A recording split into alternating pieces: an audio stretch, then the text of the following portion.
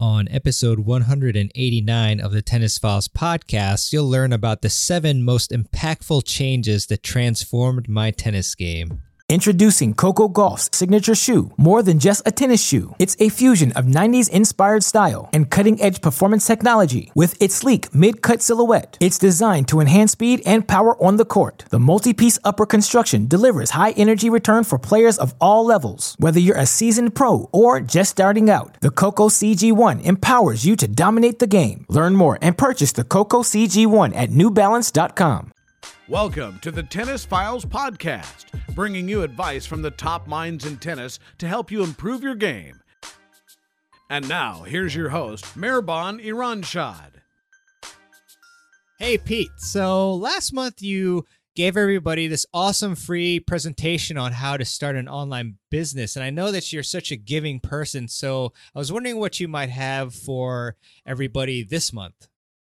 Yeah, this month, what I'd like to do is give coaches or anybody passionate out there that wants to get started online and have their passion turn into their business. I'm going to give a presentation, 5 essential steps on how to start a successful YouTube channel. I really think YouTube is the best platform to be on because it's a problem solver. When people want to learn how to fix their serve, they're really not going to Instagram and Facebook and typing in how to fix my serve, but they are doing that on YouTube. And during the pandemic, actually, 77% of people said they learned something new when the pandemic hit last year. So everybody's trying to learn something new. It's very important. It's done wonders for my online coaching business. And so that's why I'm giving away this month. Wow. I totally agree with you, Pete. I mean, YouTube is the best place to be, I think, for people who want to get more of an audience. And where exactly can people find this free, awesome, thing that you want to give out?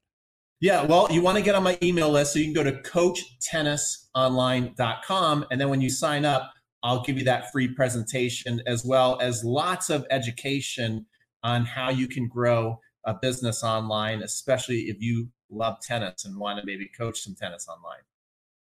Awesome, Pete. Everybody should definitely check that out. I really appreciate it.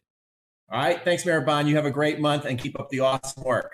Hey, everybody. This is Mehrban, and welcome back to another episode of the podcast. And today, as I mentioned in the intro, I just want to talk to you about the 7 most impactful changes that really made a big difference in my tennis game over the many years.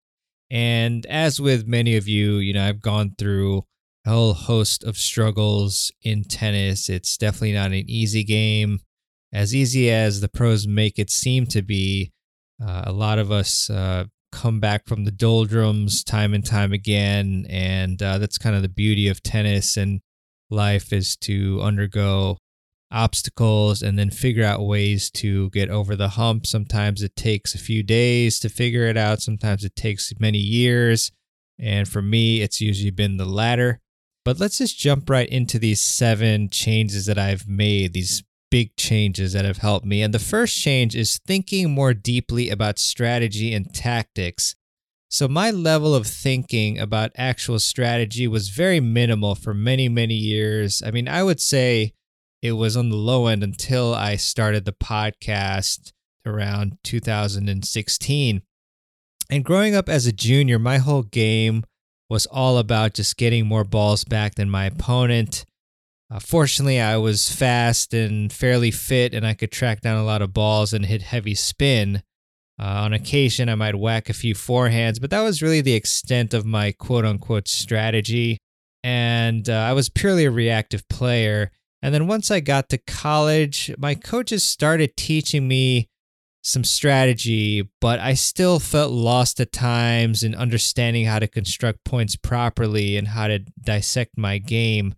And I remember just hearing my coaches talk about a particular point that they had watched and we had all watched, and I just kind of sat there thinking, how I didn't really understand what was going on. Yeah, the struggle was real for sure. And it really wasn't until I started interviewing, learning, and implementing the strategies and tactics that I learned from all the amazing coaches that I interviewed on the podcast and on my online summits that I started to really broadened my understanding of winning strategies and tactics. So just the process, the repetitive process of learning about these strategies and tactics and then implementing them over and over is really what got me to be able to think more deeply about strategy. And, I've talked to people like Craig O'Shaughnessy and Paul Annacone and Peter Freeman and all these great coaches. And, in watching them just, draw these diagrams and dissect points from great players as well as amateurs, that's how I've been able to just implement better strategies and tactics. So now before matches, I always come up with at least one overall strategy, usually a couple, that I want to implement before my matches begin. So something very simple, like let's say attacking the weakness, attacking the backhand, or maybe playing the ball deep and down the middle. And then I think about the tactics. So strategy and tactics are a bit different. Strategy is just a broader way you're going to approach something. And then the tactics are things like the point patterns that you're going to use and how you can set up the points so that you can implement the strategy that is going to win you the match. So it's just been definitely a journey from not being very confident at all in how to think about points and break them down and select strategies to now having a lot of knowledge and background from learning from the best. So it's been really a privilege to talk to all the coaches, and I definitely want to thank them for coming on. And it really is true that tennis is just like a game of chess, and the key to winning is thinking of and executing the right strategies and tactics. So that is my first big, most impactful change out of the 7, is thinking more deeply about strategy and tactics. All right. Number 2 is practicing with a purpose. And believe me, I have a tendency towards being lazy, whether it's playing tennis or doing anything else. It's just there. It's human nature. The body and the mind want us to be safe and to do the easiest things, but it's not going to help you. So I used to not have any sort of practice plan at all, and I would just go out there with my practice partner or group of players and just play, just hit the ball, not really have any purpose. And I think I wasted a lot of valuable time when I did that. And I also used to be way too relaxed and joking around during practices. And this for sure hurt me in my matches. One of the top questions that I get from players is why do they end up playing well in practices, but then when it comes to match time, they're unable to replicate that play in matches. So this type of lax intensity in practices is one of the main reasons for that disparity. And I've asked many other coaches about it, including Jorge Capestany. I believe he's an elite master professional. And the solution is to add more accountability and intensity to your practices. So accountability is especially one that I didn't really think about as much. But as I mentioned, coaches like Jorge told me how effective this can be. So you can do something very easily, such as you play points up to 10, up to 12, whatever, or a set, but then whoever loses has to do 30 push-ups or whatever you want to choose. And when you do this, then all of a sudden there's something on the line to play for, and then you're mimicking to a larger extent the environment that you are going to have when you play a match, which obviously there's something on the line, and then intensity is attached to that as a result. So practicing in a serious environment is critical to helping you play better in your matches. So that's why it's just so important to really have intensity and purpose when you're practicing. It's kind of like the difference between explaining a concept or an idea to a colleague versus presenting in front of a room of people. If you don't seriously practice your presentation, then when it's game time, then it's probably not going to be a very easy time for you when you are presenting in front of a room full of people. So hopefully that comparison made some sense for you all. But yeah, just practicing intensely, having accountability, and also the purpose of, creating a practice plan based on what you need to work on in your game. That's really going to help you. It's going to naturally help your intensity when you have a plan. When you're out there and just hitting the balls like I used to do, then naturally your intensity is going to be lower. That is the second big change that I made, practicing with a purpose. Number 3 is understanding my own game, and self-assessment, as with most things, is usually the first step that you've got to take if you want to start on the road to progress and improvement. So you want to understand your strengths, you want to understand your weaknesses, and then you want to let this guide what you need to do in terms of what you need to work on in practice. You also want to let the understanding of your own game guide how you construct points. For example, if your main advantage over your competition is your fitness, then you probably would want to extend the points rather than just going for huge shots, every second or third ball, let's say.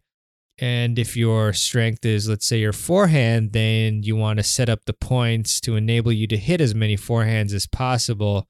Maybe that's going to the backhand right away. Maybe that's pulling the opponent farther and farther off the court on the forehand wing and then going to the backhand, and then you're going to get your forehand set up like that.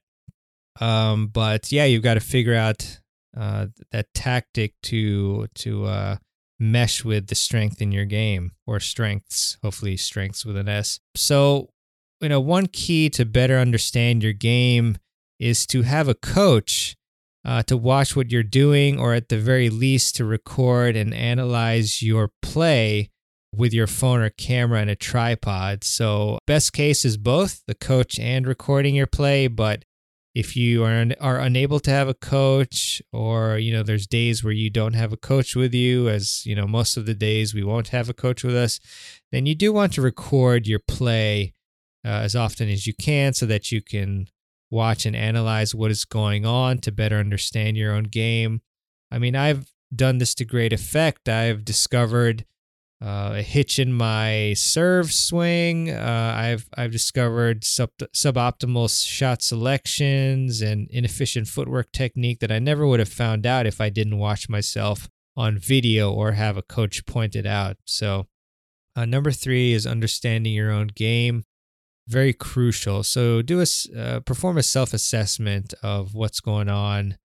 Like I said, your strengths, your weaknesses, that's going to go a long way in determining how you train and how you play your matches and set up the points.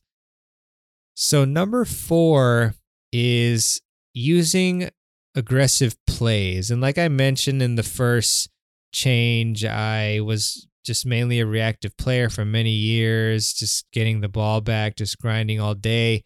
And, I wasn't a very aggressive player. And so then I used to let the opponent take control of the point.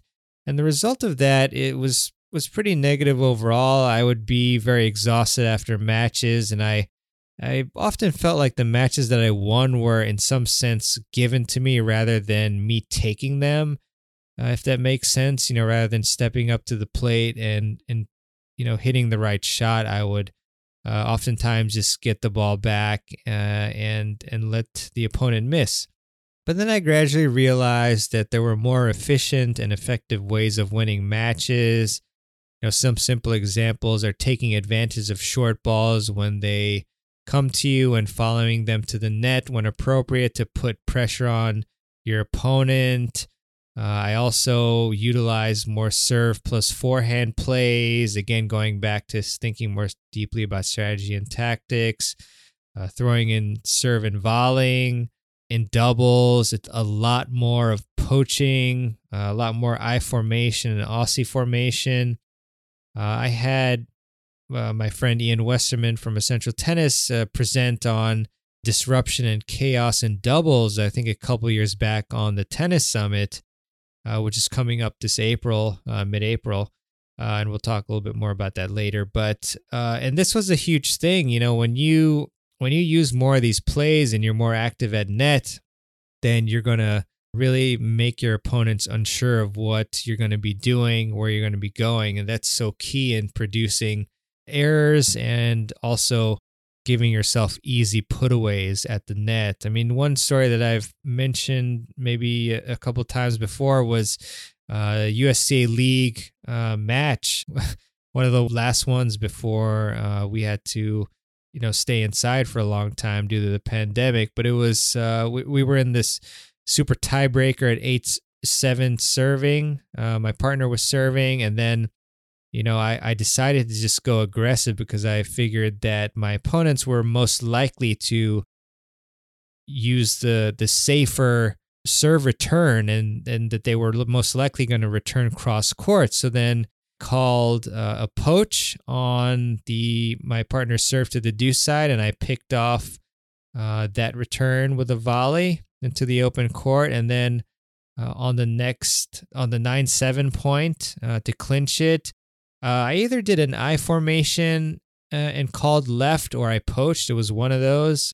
And again, I picked off the return. And if that was a few years ago, I would have just stayed in the normal standard place for the volleyer when that volleyer's partner is serving, and I would not have moved. I didn't really poach much before. So this was definitely a change that ended up winning me the match. Think about if I had not called that play and had not been aggressive, who knows what would have happened. Maybe we would have lost one or both points and lost the match. So using aggressive plays can really be a huge boon to your success. And I highly encourage you to figure out how you can introduce aggression. And also in talking to Emilio Sanchez, he mentioned, and we kind of went into like how the footwork kind of feeds into this a bit with the open stances kind of being overused.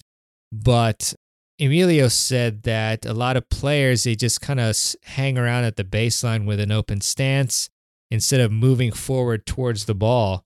And, that's something that you have to kind of take note of. And I did a strategy video on YouTube a couple months back where I took a look at Tennis Troll, one of his matches, and I noticed that both he and his opponent, they had several opportunities where if they were more aggressive with their footwork, they could and should have hit an approach shot and followed it up to the net, but instead they waited for the ball, and this lack of aggression definitely cost them a lot of points. So again, using aggressive plays can be a big help to your success rate. Introducing Coco Gauff's signature shoe, more than just a tennis shoe. It's a fusion of 90s inspired style and cutting-edge performance technology with its sleek mid-cut silhouette. It's designed to enhance speed and power on the court. The multi-piece upper construction delivers high energy return for players of all levels. Whether you're a seasoned pro or just starting out, the Coco CG1 empowers you to dominate the game. Learn more and purchase the Coco CG1 at newbalance.com. Number 5 of the most impactful changes that transformed my tennis game was pursuing continual improvement instead of wins. So again, going back to the past for a bit, I used to always be concerned with winning and what my ranking was. And I was so concerned with these things that it ended up ironically negatively impacting both my winning and my ranking. Just because of, overthinking about the results, instead of focusing on the process. But most importantly, this type of thinking stunted my long-term development for my game. There would be other players who were developing big serves, big shots, serve and volley games, while I was only focused on trying to win the match at all costs. So it was unfortunate when I got to the 18s. The 16s was one of my best ranking years, where I think I was ranked number 7 in the Mid-Atlantic and number 3 in Maryland and top 200 in the country, which was awesome. But then in the 18s, some of these players that were a few ranking spots below me, they all of a sudden with their bigger games, they turned around and beat me, which is painful for sure, because they had focused on the long-term development while I was just focused on winning, and so I didn't concentrate on developing a bigger serve or a bigger forehand, or fixing a technical flaw in my backhand. It was just all about getting those balls back and making my opponents make mistakes. So it's really critical to figure out what level you want to get to, and then approach everything with that goal in mind. And with that, you want to just pursue that continual improvement with the goal of getting to that level that you want to get to. So if this means sacrificing your number of wins and your ranking temporarily, then that's better than not reaching your potential in the end by stunting your growth, by thinking so much about winning. So definitely pursue continual improvement instead of winning, and you'll win more.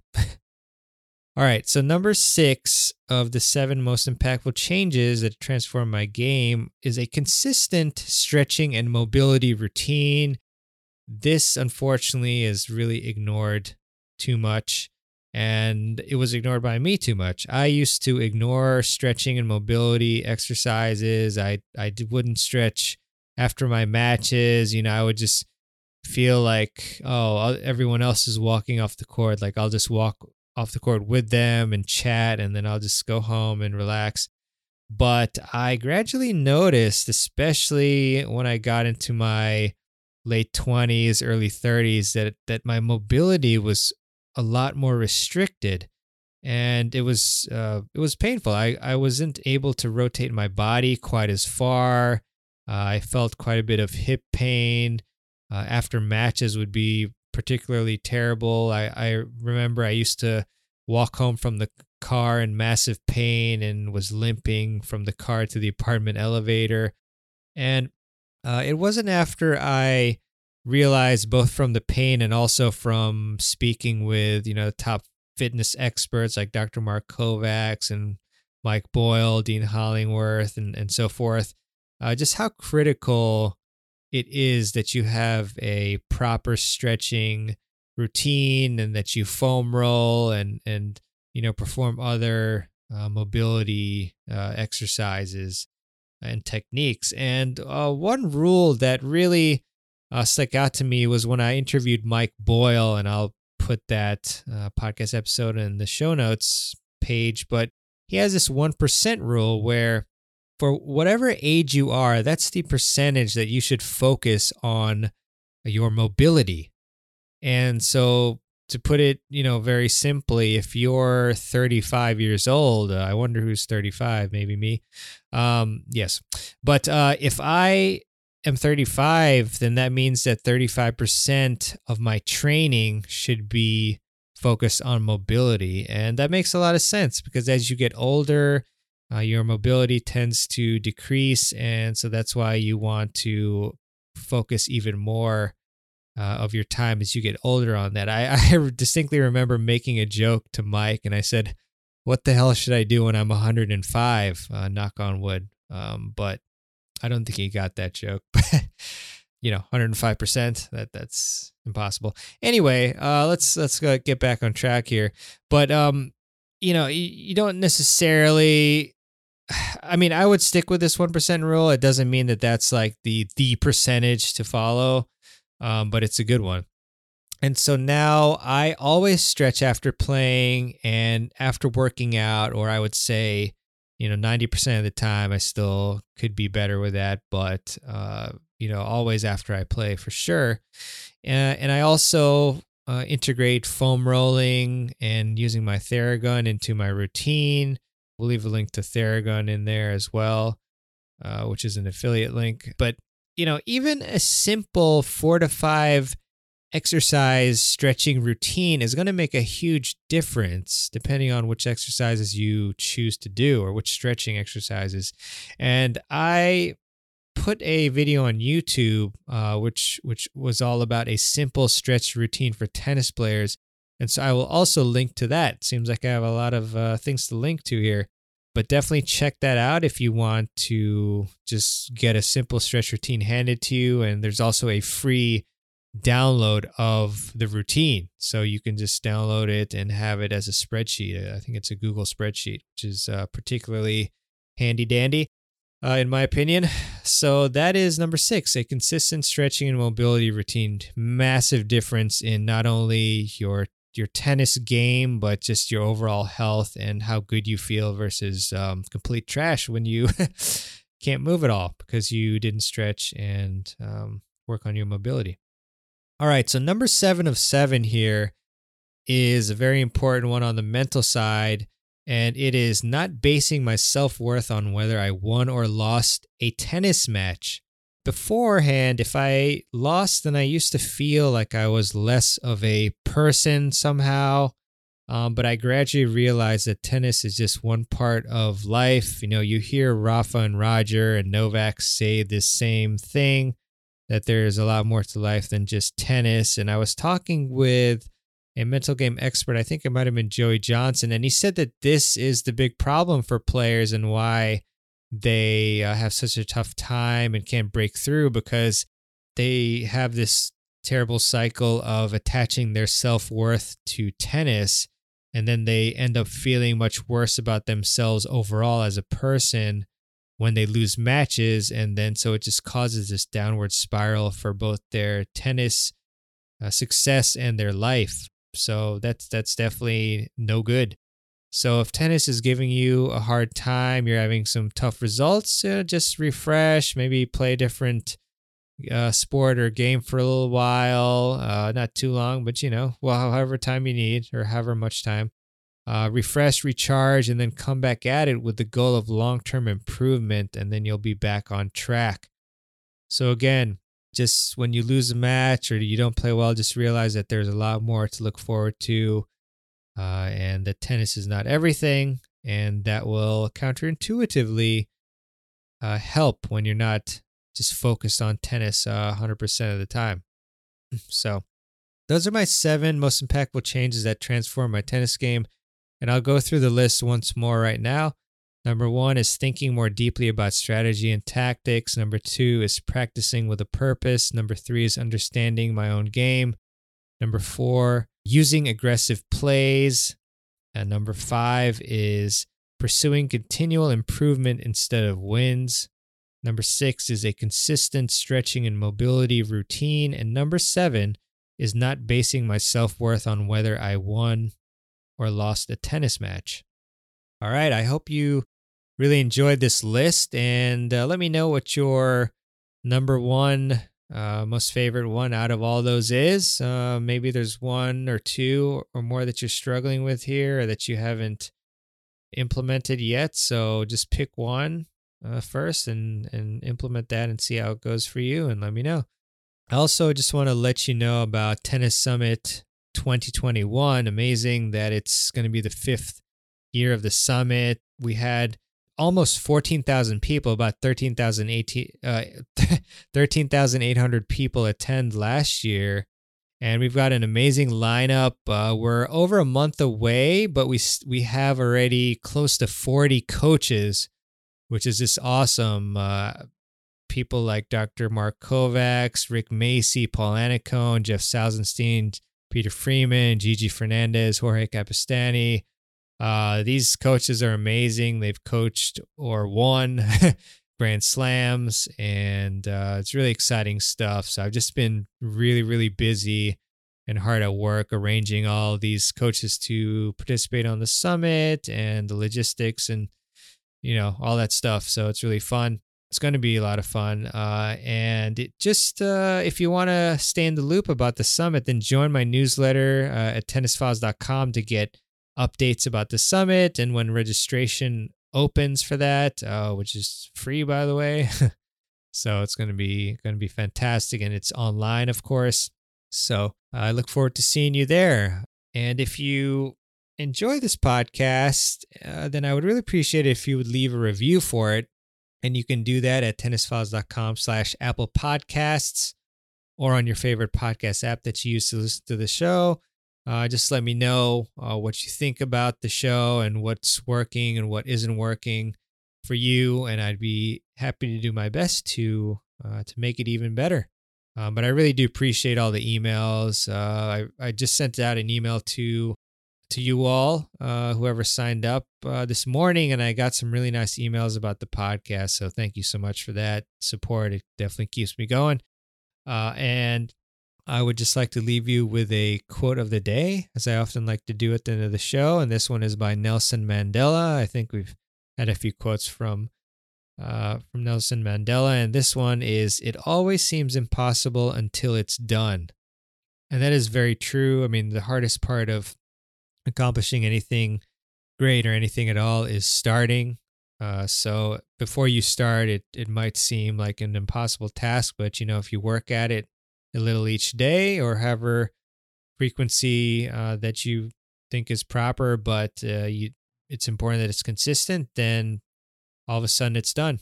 So just keep at it, keep working, keep showing up, keep doing the work, and you will get to where you want to be. All right. Well, thank you so much for listening to this episode. I'm looking forward to more fantastic episodes with you, as well as Tennis Summit 2020. Definitely go to tennisfiles.com for now to sign up to my newsletter to get those updates and when you can register as well. So with that, thanks so much for tuning in. This is Mehrban Iranshad, and I'll see you on the next episode of the Tennis Files Podcast. Take care, everyone. Thanks for listening to the Tennis Files Podcast. For more tips to help you improve your tennis game, visit tennisfiles.com.